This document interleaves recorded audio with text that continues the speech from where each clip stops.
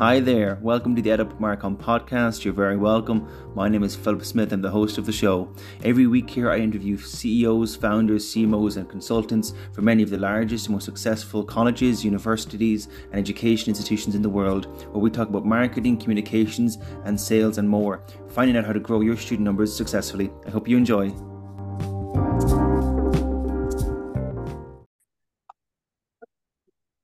Hi, David. Thanks for coming on the Edit Markham podcast. Great to have you on.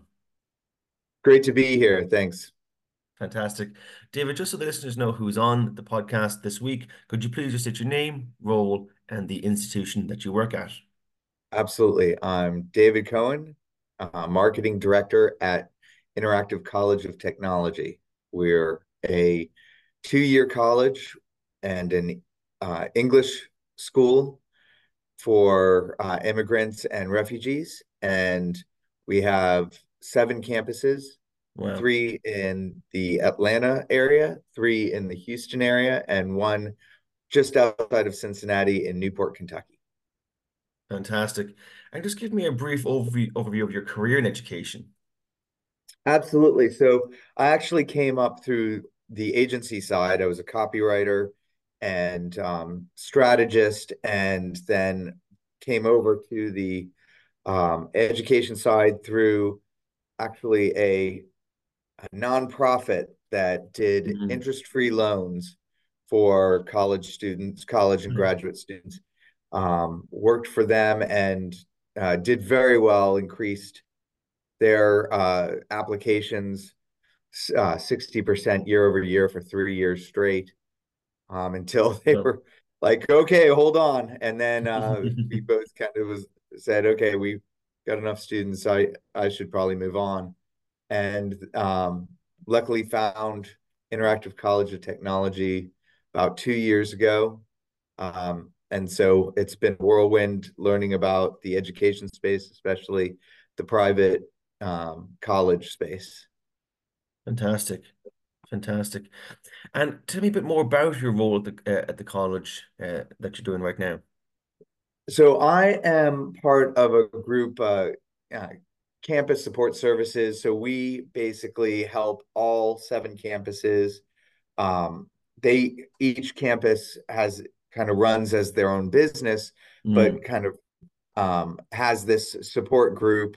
So we're doing marketing for all 7 and on both sides of the business. So it's a lot of different spaces because obviously the target for the occupational programs and the 2-year degrees is slightly different from those of the vocational ESL sure. uh, diplomas.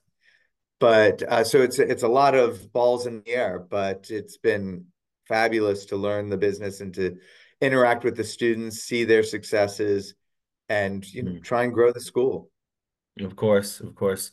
And I suppose what makes the college different, and perhaps how does that impact some of the marketing or sales that you do?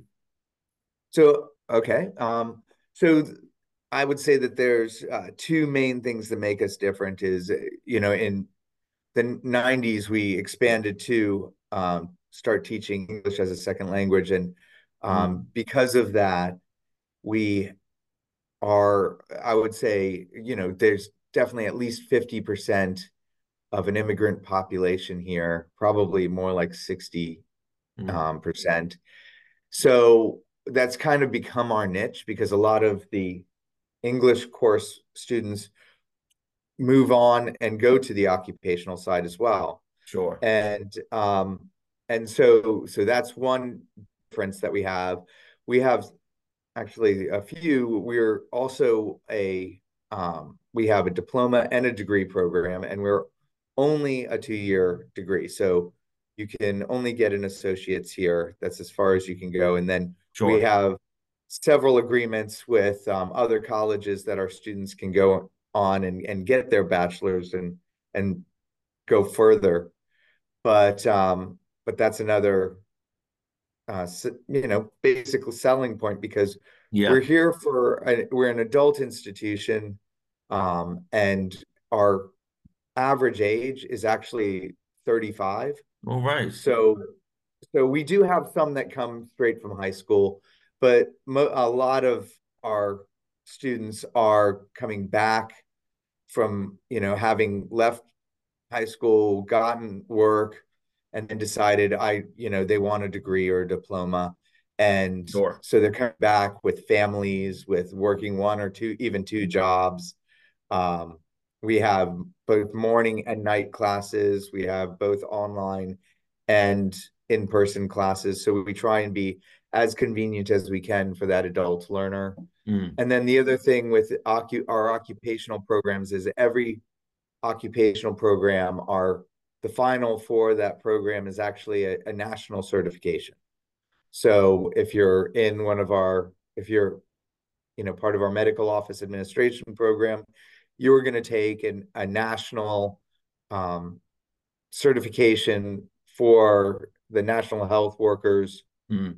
and that way they have that coding, and if you're a medical coder, you'll take that medical coding association test, and that way employers know it's not just, oh, the quality of the school, but also you have met this requirement and know at the minimum enough to pass that certification, which is a pretty tough certification. I can imagine. And what are some of the key challenges you faced in, I suppose, creating effective marketing for the college? The biggest challenge for me is definitely we do have a lot of different communities that we're trying to communicate to, because Mm. on the English side, as you can imagine, I would say we're about 40 to 50% Hispanic or Mm. Spanish speaking, Yeah, but we also are marketing to the Vietnamese community, the Chinese community, of course. um, you know, you name the language, and we're trying to reach out to them and let them know that they can learn English here. And then in addition to that, on the occupational side, there's, of course, we teach, like I said, medical office administration, accounting, but also HVAC technician, refrigeration. So there's a lot of different fields there. So we're trying to reach, we have a huge veterans population that are work with us, but also more of an adult education. We also reach out to the high schools. So it's just a matter of trying to reach all these different populations at once. Of course, yeah, so many different audiences to try to market to. Exactly. And I suppose to take a maybe a broader look at the education sector, do you see perhaps the education sector and perhaps the college changing into the future? Well, I mean, everything is changing always, but That's true. I think it was so we were 100% in-person school before COVID. Mm. COVID hits, and within, I think it was 6 months, we had changed to a completely um, uh, online school. And now we're trying to bring students back because we found that they learn better when they're in person.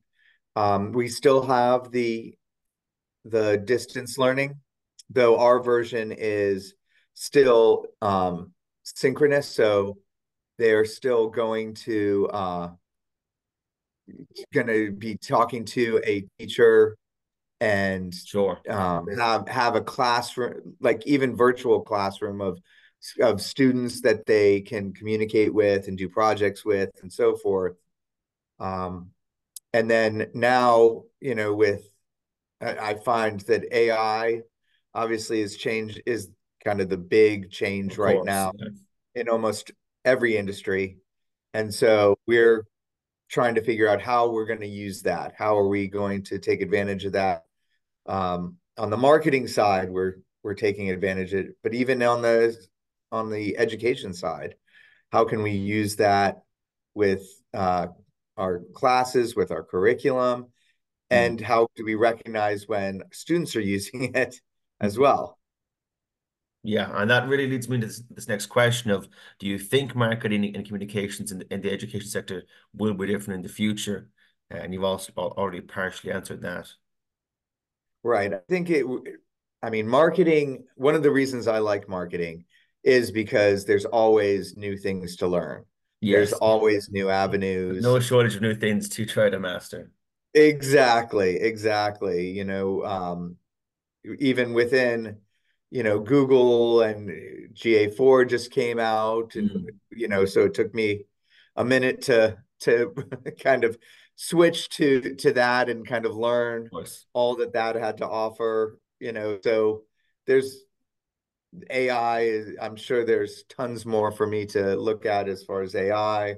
Mm, So there's always new things that you have to, well, you don't have to, but it's good to be aware of and see what can give you the best ROI. yeah, absolutely. And then just to wrap up, David, is the advice you would give for successful growth for a college from your experience? I think as much as I'd love to talk about marketing here, I think it really everything stems from the product, the Mm, students and the teachers and the ability to for them to learn, for yes. them to really move on and find reach their goals and us being able to deliver that, right? Because if you don't have that, it doesn't matter how much you can get a thousand people in the door, but they're all gonna go out the back door if it's not the right thing. And if it is the right thing, then you have more to sell and you have more to say. Yeah. And so I'm, really proud of our teachers and what they're doing in the commitment. And, I love going to graduations and seeing the smiles on the students' faces, because I think that's what marketing is doing is we're trying to get people to that point. We're Yeah. just that beginning step.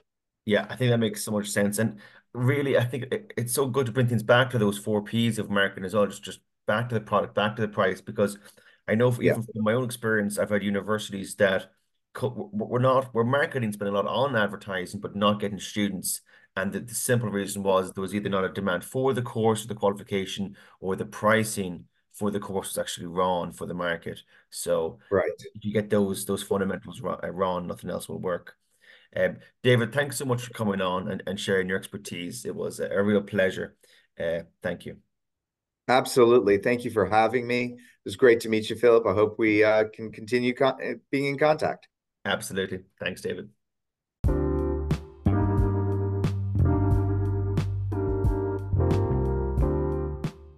Hi, thanks for listening to this week's episode of the EdUp Marcom podcast. If you'd like to be a guest, you can do so by applying on edupmarcom.com, where you can also find a catalogue of all of our episodes. Thanks for listening, and I hope you enjoyed.